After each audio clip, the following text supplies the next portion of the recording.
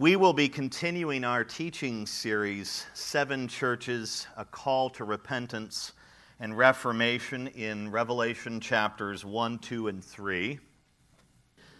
Last Sunday, we looked at the church in Smyrna. We learned that it was a faithful church that suffered intense persecution. And this morning, we're going to look at the church at Pergamum. Let me give you some background on Pergamum. Pergamum was the capital city of Asia Minor, situated about 60 miles north of Smyrna, about 100 miles north of Ephesus. It was not a port city like Ephesus and Smyrna. It sat 16 miles inland from the Aegean Sea on a large, isolated, 1,000-foot-tall hill. Unlike Ephesus and Smyrna, Pergamum was not a center of or for commerce and trade. It was a center for culture, a center for education, a center for religion. It featured an impressive library with 200,000 handwritten volumes, thus making it the second largest library in the ancient world. For those of you who know your history, you know the largest library was located in Alexandria, Egypt, but it was unfortunately burned down in 48 BC. According to legend, in 43 BC, Mark Antony seized the 200,000 handwritten volumes in Pergamum and gave them to his then new wife, the Queen of Egypt, Cleopatra, so that she could restock the library at Alexandria once it was rebuilt. Now, due to the sheer volume of literary works that were being produced in Pergamum, a new type of writing material had to be developed to keep up with the demand. They began to experiment with animal skins, thus inventing parchment. The word Pergamum is derived from the Latin word pergamenum, which actually means parchment. And maybe you're familiar with parchment and what that is, but it's actual animal skin that they wrote on back in the ancient days. It all started in Pergamum. Pergamum was devoted to worshiping various Greco-Roman gods, as the other cities in that area were. It had a temple to Zeus, a temple to Athena, a temple to Asclepios, and a temple to Dionysus. But it was mostly known for its emperor worship. The very first temple honoring a Roman Caesar was built in Pergamum in 29 BC, thus making it the birthplace of this imperial cult. And it was built by Caesar Augustus in honor of Caesar Augustus. He was the adopted son of Julius Caesar, for you history buffs. Later Caesars, such as Trajan and Severus was his name, Severus, they also built temples in Pergamum. The city's fervent devotion to Rome and its emperor made life extremely difficult and very dangerous for the Christians who lived there. Prior to this letter, this church had gone through an intense period of persecution where one of its own members had been killed for being faithful to Christ. We see this in verse 13, Antipas. The death of this beloved brother and constant threat of more violence and bloodshed had a profound impact on this whole church. Some in the church held the line and remained faithful to Christ in word and in deed, despite the great threat. They were like the Christians in Smyrna. Others made theological and moral compromises in an effort to fit in with the culture and therefore decrease the threat. Now, this church was in great danger from the world, no doubt, but it was in even greater danger from the Lord Jesus Christ, who will not tolerate sinful behavior in his church. Please take your Bibles and turn to Revelation chapter 2. Our text for this morning will be verses 12 through 17. Look down at verse 12 with me. The text says, "And to the angel of the church in Pergamum write, the words of him who has the sharp two-edged sword. We stop right there. So the letter begins with a simple greeting. The words of him who has a sharp two-edged sword. That's who the greeting is from. The one who bears this sharp two-edged sword is Christ himself. The sharp two-edged sword is his weapon of choice, and it proceeds from his mouth. We learned that back in chapter 1, verse 16. And since it comes from his mouth, it proceeds from his mouth, we know that he is referring to his word. And Christ addresses his letter to the angel of the church in Pergamum. Well, the Greek word for angel can also be translated as messenger, and that is the meaning here. Think messenger. And the messenger that we have in mind here, or that Jesus has in mind, was very likely an elder or pastor from this church that represented this church. So that's the greeting, that's who it's addressed to. Now we can move to verse 13a and really get into the letter itself. Christ says, I know where you dwell, where Satan's throne is. Stop there. Pergamum was a dark, wicked city. It was so evil that Christ associates it with Satan's throne. He tells them that it's as if Satan has a throne in your city. I know that you dwell there in the place where Satan has a throne. And if you're like me, you have an investigative kind of mind. You want to know what made it so evil. What made it so evil? It was obviously the pagan religion. One of Pergamum's main attractions was its massive, massive altar to Zeus. This structure dominated the city's acropolis. It was a colonnaded court in the form of a horseshoe. It was 120 feet long and 112 feet wide. The base had a frieze that ran all the way around the structure, 464 feet long. It depicted the most important battle in Greco-Roman religion, where the giants fought against the gods for control over the cosmos. It was called the Gigantomachy. It was one of the greatest works of Hellenistic art in that time. In addition to this, the massive altar to Zeus, the city also had a shrine to Asclepios, the god of medicine and healing. He is depicted as a snake. Sound familiar? Genesis 3, the serpent that deceived Adam and Eve. The temple in his honor was overrun with non-venomous snakes that could allegedly impart his healing power. This is not a building that Indiana Jones would have visited. Now, people would travel from all over the region to come to this temple and worship this god, Asclepios, the god of healing. And they would literally lie on the ground with the snakes, hoping to be healed from their maladies. Any of you snake lovers in here? There's like 3 or 4 of you. Repent. Oh, I hate snakes. As soon as I see them out in the country, I just run from them. The city, however, the city's most popular form of pagan religion was not its Greco-Roman religion to Asclepios and Athena and those false gods of the Romans. It wasn't that. It was its Caesar worship. That was the prevailing kind of religion there and devotion there. Its citizens were required to visit the temple honoring Caesar Augustus very regularly, every week, and they were required to pledge their allegiance to him by declaring Caesar is Lord. And they were required to worship him very regularly through making financial offerings or tithes in his name.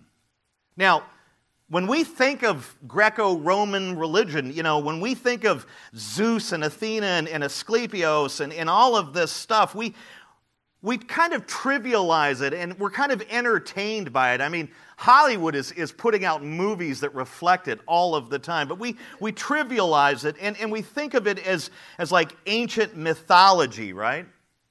it's ancient mythology, and sometimes we're required to study ancient mythology, whether it be Egyptian, Greek, or Roman. We're required to study it in college. And so we really downplay it. But do you know what Christ calls it? Satan's throne. It's not for our entertainment. This was a blasphemous false religion that made this city intensely evil. The city's unwavering commitment to pagan religion and to Rome and to the Caesars, to Satan, made life extraordinarily difficult for the Christians who lived there. And Christ recognizes this, and he commends them in the next line in 13b. Look at what Christ says. Yet, you live in this terrible, wicked city, yet you hold fast my name, and you did not deny my faith, even in the days of Antipas, my faithful witness, who was killed among you, where Satan dwells. So after acknowledging the evil atmosphere in Pergamum, Christ commends the church for consistently clinging to him and for keeping the faith at the present hour, as well as in the past during the days of Antipas. The days of Antipas refers to a period of intense, violent persecution where Christians in Pergamum were hunted like animals and killed for sport. Antipas was a faithful witness. He was a member of this church, and he was the guy mentioned here as being killed during this period. Now, the Greek word for witness is martus, is how we would pronounce it, martus, from which we get the word what? Martyr. So Christ is basically referring to Antipas as his faithful martyr, one who was put to death for loving and believing and following and being faithful to me. That's what Christ is telling this church. Now, the Bible says nothing about Antipas beyond what we see in this actual text. This is the only place where he is mentioned in the New Testament in Scripture. And tradition tells us that he was an actual leader in this church, and that he was martyred, he was killed or murdered by being placed in a large brass cauldron shaped like a bull, and he was roasted to death. And Christ, after describing Antipas and those wicked days and his faithful servant who was martyred, Christ reiterates how utterly evil this city was by calling it the dwelling place of Satan. And in the next two verses, Christ exposes the compromisers, those who are making compromisers in this church, and he identifies their sin. Let's move to verses 14 and 15. Christ says, "But I have a few things against you. You have some there who hold the teaching of Balaam." We typically call him Balaam, but it's pronounced Balaam, who taught Balak to put a stumbling block before the sons of Israel, so that they might eat food sacrificed to idols and practice sexual immorality. And then in verse 15 there, he says, "So also you have some who hold the teaching of the Nicolaitans." The compromisers in this church had adopted two types of worldly teaching and practice. We're going to analyze both of them. First, the teaching of Balaam. We read about Balaam in Numbers chapter 22. He was a prophet from Aram who could be hired to pronounce blessings or curses on one's enemies. He was literally thought of or called a prophet for hire. If you wanted somebody to do some divination on somebody who wronged you, this is the guy you called. This was the Cleo of that day. But you could get this Cleo to curse your ex-friend or ex-husband or whoever it is that you wanted to curse. And at one point, he was hired by King Balak of Moab to pronounce curses on his enemies, the Israelites. Balaam accepted the offer, came to the plains of Moab, and made 3 attempts to curse Israel. But God stifled him each time, instead using his mouth to bless Israel. So he would show up and start shouting at the Israels and try to put curses on them and say, God really loves you. What is going on? God would literally reverse his speech, and he would praise, he would exalt them or bless them, preach blessings over them instead of curses. So he totally failed at this. But Balaam, even though he was highly frustrated, he would not give up. He developed a new strategy. Since he couldn't curse Israel with his mouth, he decided to try to corrupt them. And he told Balak to put a stumbling block before the Israelites. And when they came to Shittim, that's precisely what he did. That stumbling block was the daughters of Moab. And when the Israelites entered the city and the men saw those attractive foreign women, they began to, not my word, the Bible's word, whore with them. Numbers 25:1. But this was only the first phase of Balaam's wicked plan. The second phase involved persuading the daughters of Moab to intermarry with the men of Israel, thus pulling them into the idolatrous, immoral culture of Moab. Numbers 31, verse 16. The daughters of Moab agreed, and unfortunately, so did the Israelite men. The next thing you know, these men were worshiping the god of Moab, Baal. We call him Baal, it's Baal. They were eating food sacrificed to idols, to Baal. And they were committing sexual immorality. They were sleeping around, not just with their Moabitess wives, but with other women and other men's wives and this stuff. There was all this sexual immorality swirling around. Numbers 25, verses 2 and 3. And God's judgment at that time against Israel was swift and devastating. The chiefs who were supposed to provide leadership to the people were hanged. And the men who yoked themselves with those women and their false god were put to death by judges. Numbers 25, verses 4 through 5. When it was all said and done, 24,000 people were executed. Numbers 25, verse 9. This was a terrible period for Israel. Now, the teaching of Balaam has to do with creating stumbling blocks and coaxing the people of God to return to paganism and to idolatry and to sexual immorality. In other words, it has to do with trying to get the people of God, who are new people, to go back to their old lives and to live those old pagan lives. That's what the teaching of Balaam has to do with. And Christ tells us in the text that some in the church at Pergamum held this teaching. How sad. Number 2, the teaching of the Nicolaitans.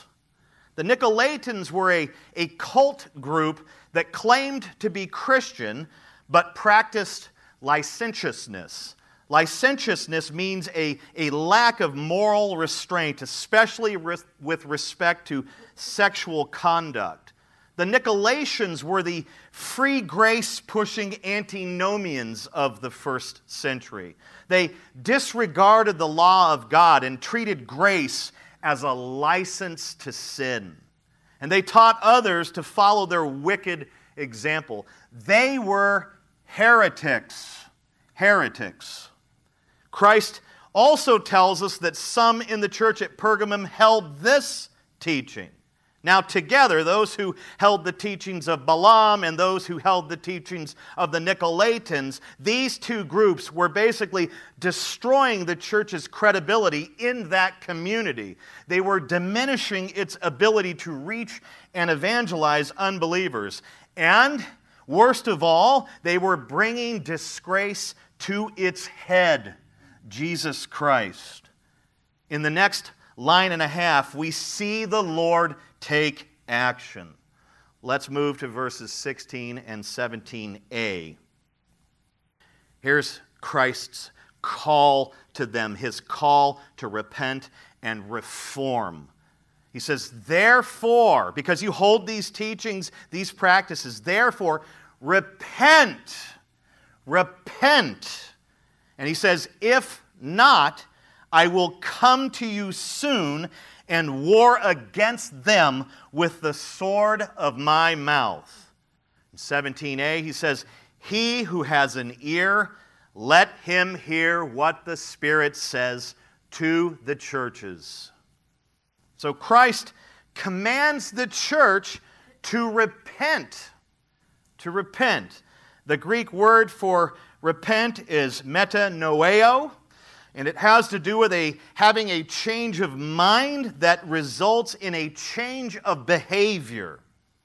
And after commanding them to change their minds about this behavior, to change their behavior and all of it, after calling them to repent, he threatens them. He literally threatens them. If they do not repent, he will what? Come and make war against them with the sword of his mouth. What is the sword of his mouth? His word. Well, I'm here to tell you this morning that his word is a mighty weapon. In fact, it's the mightiest weapon in all creation, in the cosmos, in the heavens. It's not an AR-15, it's not a literal sword, it's not a pocket knife, it's not a tank, it's not a nuke. It is his word. His word is a mighty weapon. It pierces to the division of soul and of spirit, of joints and of marrow, and discerns the thoughts and intentions of the heart. Hebrews 4:12. It destroys arguments and every lofty opinion raised against the knowledge of God. 2 Corinthians 10:5. It makes his enemies fall prostrate on their faces before him. John 18:16. You remember when he identified himself in the Garden of Gethsemane? I am, and all of his adversaries, over 200 of them, fell down and worshiped him. Then they got right up and arrested him because that was his will. His word, it creates life. Genesis 1, Colossians 1:16. It sustains life. Matthew 4:4. Men shall not live by bread alone, but by the word of God that proceedeth from his mouth. And guess what else his word can do? It can destroy life. Revelation 19:21. In essence, Christ is telling the pastors, elders, and faithful members of this church to wake up and take action. Wake up. Look around you. See what people in this church are doing and do something about it. He is telling them to stop the worldly compromise, to stop tolerating this unequal yoke. He is telling them to purge the church of these ungodly, immoral influences, or he will come and do it for them. If you don't take care of this sin, I will come and war against them with the most powerful weapon known to man in the cosmos. My word, the sword. That's what he's telling them. In verse 17a, we see the statement Christ closed each of his 7 letters with. Like I said last Sunday, it stresses the vital significance of what he has said thus far. It is the Holy Spirit who opens ears, opens hearts, and reveals truth. And Christ exhorts this church to hear what the Spirit says to the churches, thus emphasizing their responsibility to read this letter, to read the other letters to the other churches, to read the entire book of Revelation, and to obey his word. In the last line, we see Christ make a promise to the church at Pergamum. Let's move to 17b. I need a drink before I move on. Steady stream, getting dried out. I got dry mouth.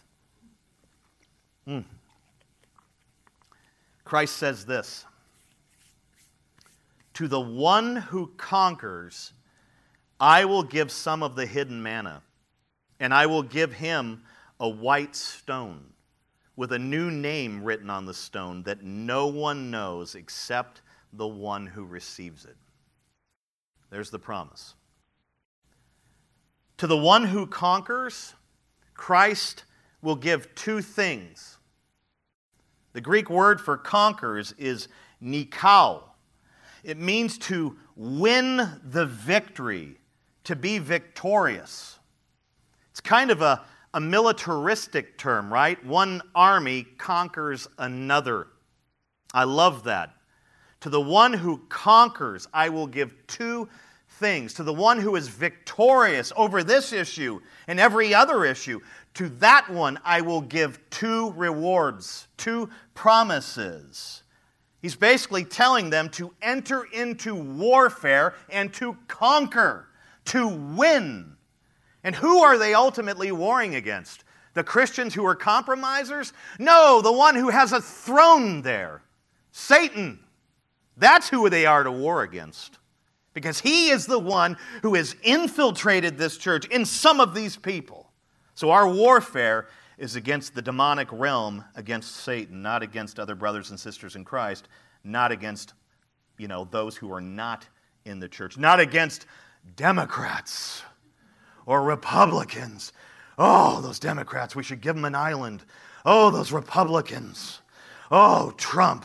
Trump is an adversary in some ways if he would just get off Twitter. Now, when I said that, I made myself look like I support the other side.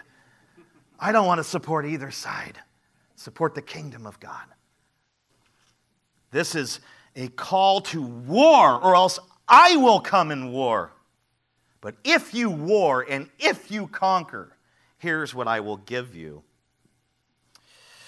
Those who did not, and the conquerors would be these two groups, right?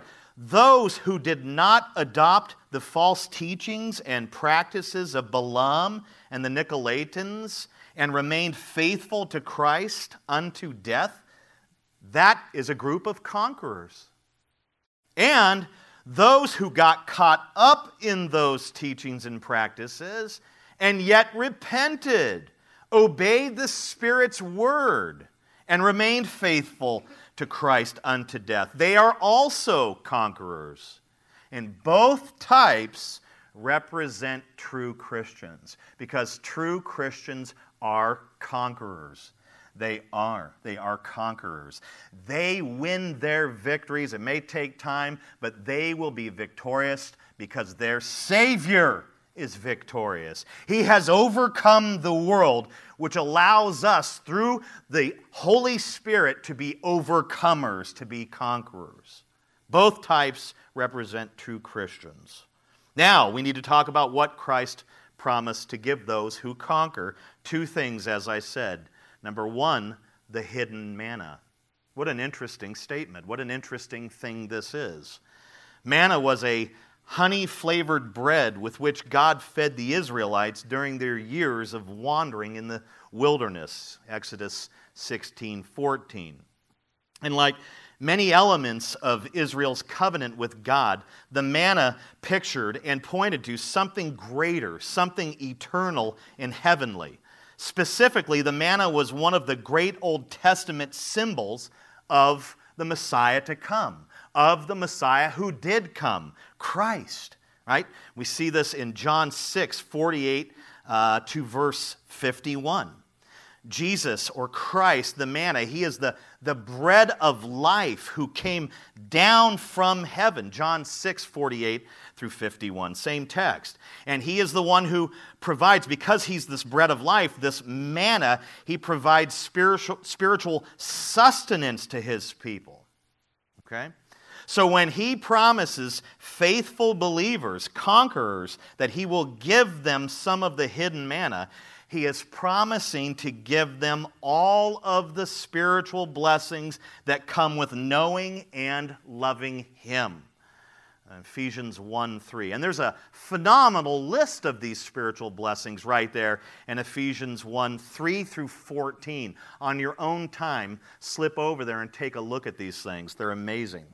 So the hidden manna has to do with having Christ and Christ imparting his spiritual nourishment and blessings to them. They will gain this. They will have this hidden manna.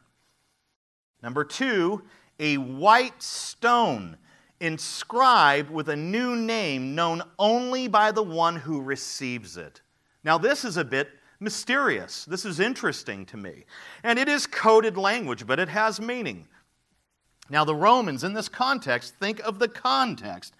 The Romans gave the victors in athletic competitions a white stone inscribed with the athlete's name.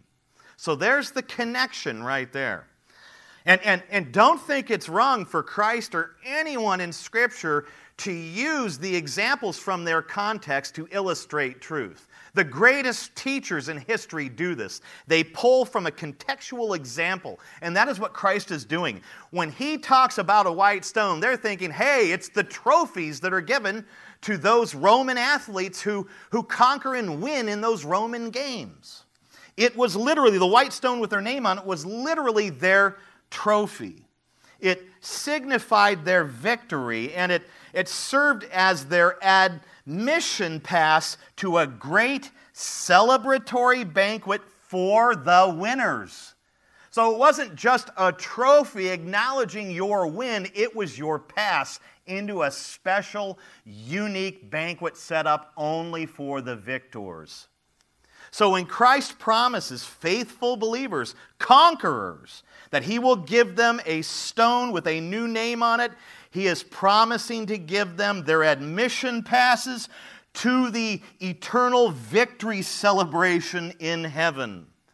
And the new name will uniquely, that's on it, that only they know, it will uniquely reflect God's special love for and adoption of every true child of his. So that is the promise. If you conquer, you will receive the hidden manna, you will receive the white stone. And you know what? You could just take both of those things together, combine them, and call it eternal life. Call it heaven.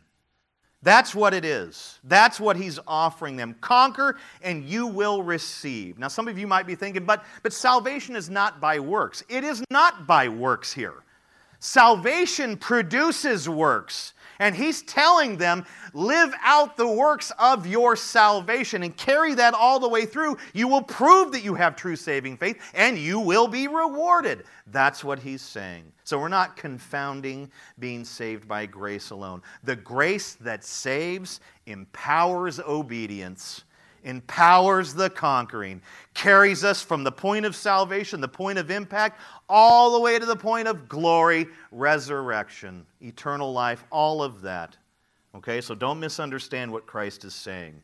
His teaching here is in alignment with Ephesians 2:8 and 9. You are saved by grace alone through faith alone, and those who are will conquer and receive these promises. That's what he's saying. Now let's begin to close it up.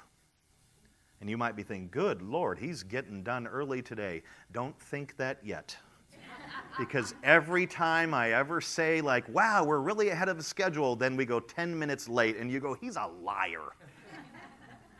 So I'm not going to jinx myself right now. Jinxing was a Greco-Roman practice. I don't know what it was. Let's begin to close, but we've got some more stuff to talk about here. Closing doesn't mean we're going to end in 2 minutes. It means we're going to end in 20.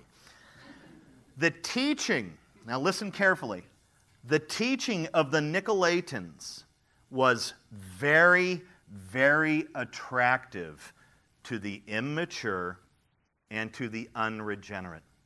Very attractive. They taught that you could be in Christ, that you could be forgiven, and that you could live however you want. That, my friends, is an attractive message to those who are infant baby believers because they don't understand certain things yet, and it's very attractive to those who are not believers, to those who are unregenerate. And in some ways, it's attractive to me as a Christian of about 20 years. The idea that I can have Christ and be forgiven and just live however I want, do what I want, I think that appeals to everyone. It really does. And I think the more that you're in the faith, the more that you come to know the Word, the more that you come to know Christ, your attitude changes. Your attitude switches from, I want to do things that I want to do, that I like, to I want to glorify Christ. I want to live my life in such a way that brings Him honor, praise, and glory, right? But it's still alluring, the idea that, hey, I can do whatever I want. They literally taught that since Jesus died for all of your sins, it's okay to sin. It's okay. Does this not sound familiar to you?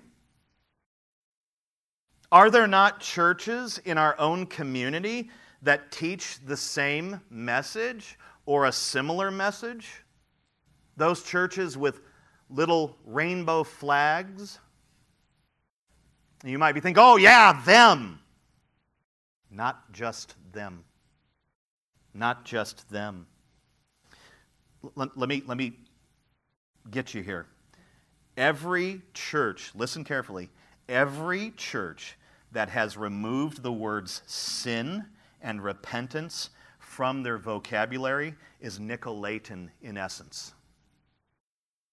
Now all of a sudden we go from churches that have little rainbow flags to most churches, to the majority of churches, especially the big churches. Well, he's a mean pastor. He talks about other churches. I'm telling you what's going on. Pop up a message from a large church in town and count the amount of times the pastor, the minister, uses the word sin or repentance. Actually, don't do it. Spare yourself of the despair. Because sin and repentance, even in our community, in churches in our community, those two words have been vanquished, removed from the speech. Every church that has removed those two words is Nicolaitan in essence. Now, these churches preach the love of God and the grace of God till the cows come home. They never stop talking about those two things. But they won't talk about sin, and they won't talk about repentance. And they give their hearers the impression that there is nothing required of them to be in a relationship with God, to experience His blessings. They are given the impression that they can have Christ and keep the world. And these churches are full. They are full. They are brimming with people. But they are full of unconverted goats who say they love Jesus but live worldly lives. On Judgment Day, Christ, and if things don't change for them, on Judgment Day, Christ will say to them, I never knew you. Depart from me, you workers of lawlessness. Matthew 7:23. See, I want you to understand something very important this morning. The true gospel includes the words sin and repentance. Let me repeat that. The true gospel, the gospel according to that 66-book Bible, it includes the words sin and repentance. I did a quick word study. The words sin and repentance appear in the ESV version of the Bible over 1,000 times. Sin is what killed us spiritually and puts us at enmity with God. Sin is what brings judgment, wrath, and eternal punishment. Sin is why the world is screwed up. You think that it's categories of people that are screwing it up. We're all sinners and we're all screwing it up. And yet Jesus died to pay for our what? How can you talk about, what do they say? Jesus died to pay for something because I can't use the word sin? Maybe they don't talk about Jesus dying to pay for anything. He died a bloody, horrific death to pay for our sins, to pay for my sins. Our sins collectively were laid upon Him, and He who knew no sin became sin, so that in Him we might become the righteousness of God. We are sinners, and our only remedy and hope is the blood of Christ. If we believe in His person and work, our sins, I'm trying to say it as much as I can. I don't like to say the word, but I've got to because others won't. If we believe in His person and work, our sins will be forgiven and cleansed. And if we refuse to believe in His person and work, we remain in our sins, and we will eventually die in our sins. And we will be made to pay for our sins in hell. How can you preach the Word of God and not talk about sin? How can you claim to proclaim the true gospel of Jesus Christ and leave the word sin out? That's a special kind of artistry. That's satanic artistry.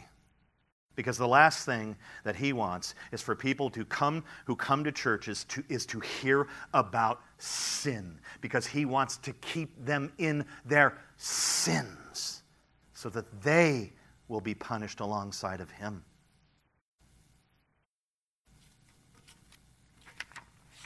It's something we must talk about.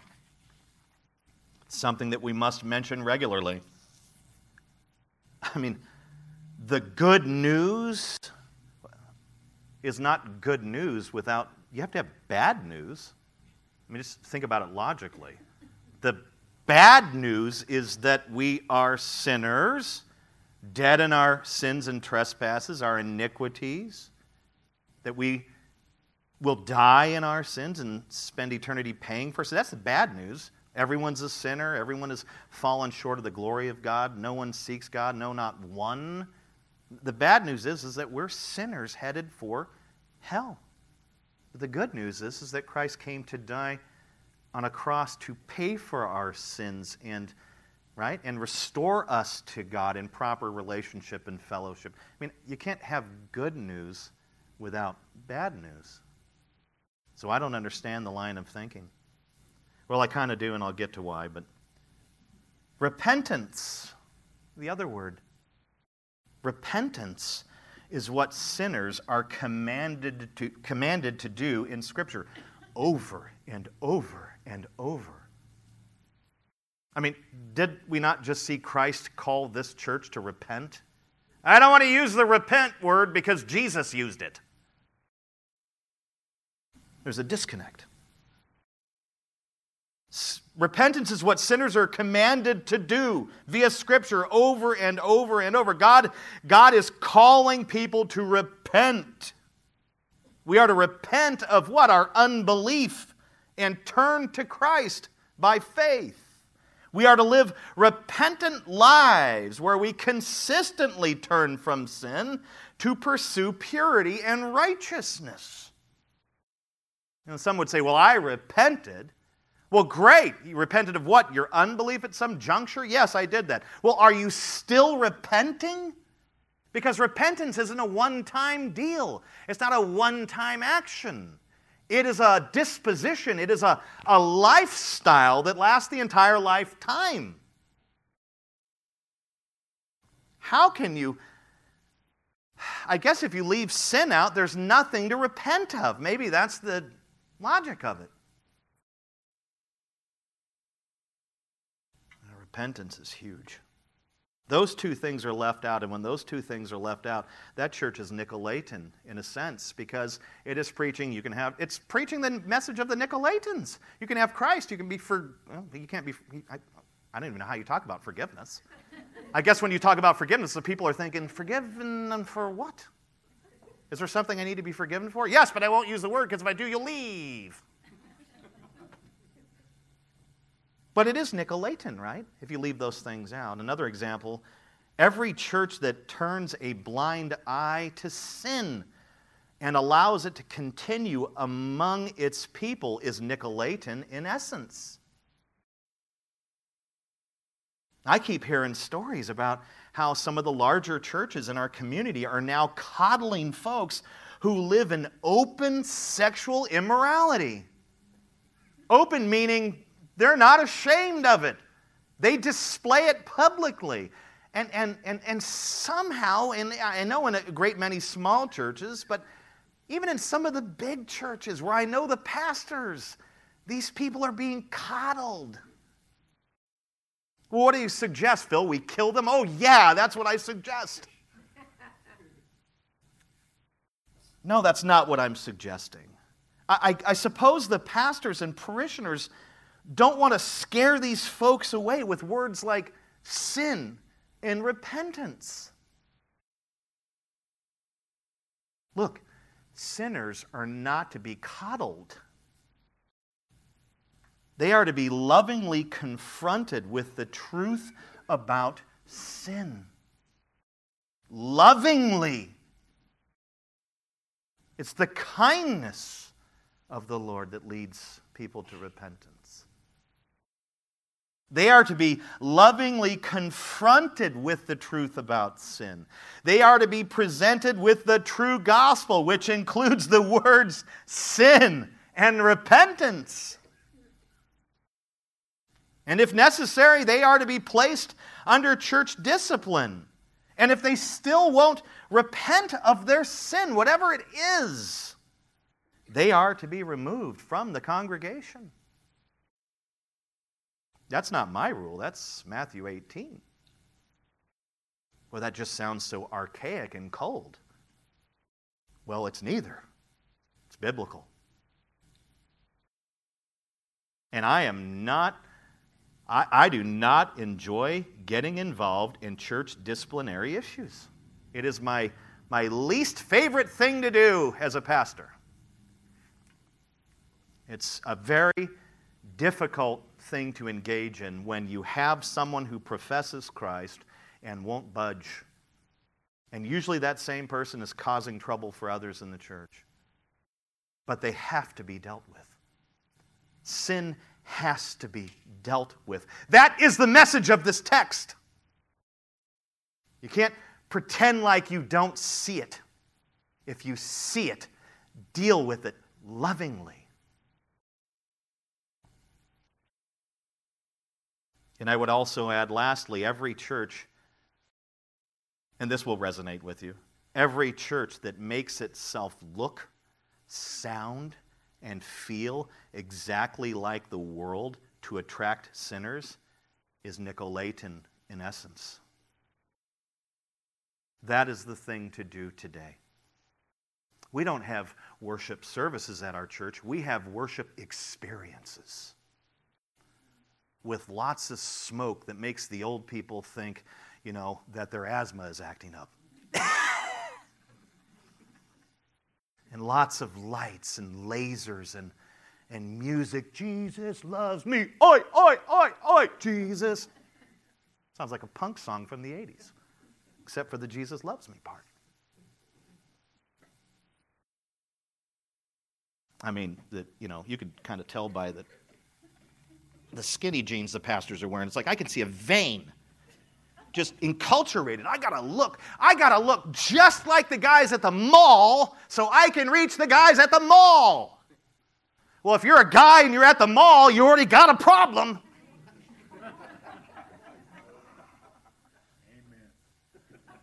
I go in there, I'm like, I can feel the Spirit come out of me. It's like walking into a Walmart, but cleaner. You just can't wear your pajamas at the mall. or at Target. Don't you dare go in there like that. I will send you down the street.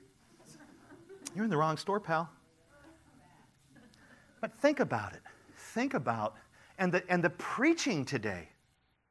I had a pastor earlier this year suggest that I put my sermons in a TED Talk format. Yeah, I said, what is a TED Talk?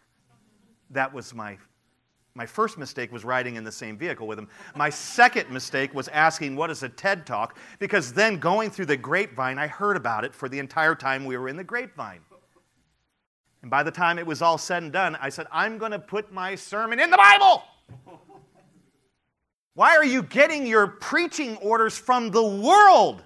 Why do you have your ears tuned into the world to figure out how to do church, how to do ministry, how to minister, how to evangelize?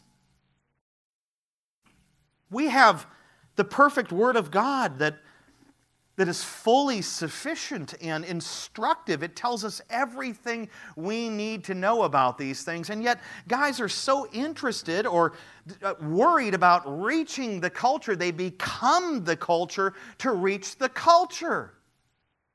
And they decorate their churches in such a way and, pick songs that, sound just like they would. I mean, most churches today, you wouldn't believe this, and maybe you'll get insulted by this, and that might be good. But listen, most churches today, you know how they're figuring out what worship songs to do? They just pop on K-Love. That's not a good resource for true worship music, trust me. It's not. And if you turn it on during one of their pledge-a-thons, you might crash your car. But they're getting their music ideas from K-Love. They're getting all of their other ideas from the culture, all to attract people to their campuses, when, in fact, we have a clear revelation and command to go and make disciples, not bring and make disciples.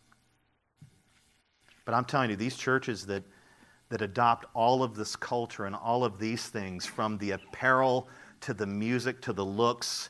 I mean, I had somebody tell me recently, I went to a worship service at this church, and it was like a Pink Floyd concert. And I'm like, well, I would have picked Pink Floyd music over the songs they were doing. Dark Side of the Moon, baby. But churches that are doing this are Nicolaitan, in essence. They are using the culture to draw the culture. The culture will draw the culture. You'll have culture people in your church, lots of them. And guess what they're going to do? By the way, these churches are the same ones that leave sin and repentance out of their preaching, because that would just end up blowing all these people out and sending them back out. But at the end of the day, because of the wrong vocabulary that you're using, you're not preaching the true gospel, and you're fully enculturated, using the culture to draw people, you end up with a church filled with goats, filled with tares. I love what MacArthur said about that issue, about those churches that, worldly churches. A church that's just like the world has nothing to offer the world. It's merely one more disposable entertainment. Maybe you're wondering what happened with the church at Pergamum. Did it repent? It might have for a season. It might have held the line for a season. It might have received Christ's instruction and done what it was supposed to. Maybe for a season. We don't know for sure. What we do know is that there is no church there today, nor is there a city. Only ruins remain. You have to take a gondola up to the top of the hill to see the ancient ruins today. Conquerors receive the hidden manna and white inscribed stone.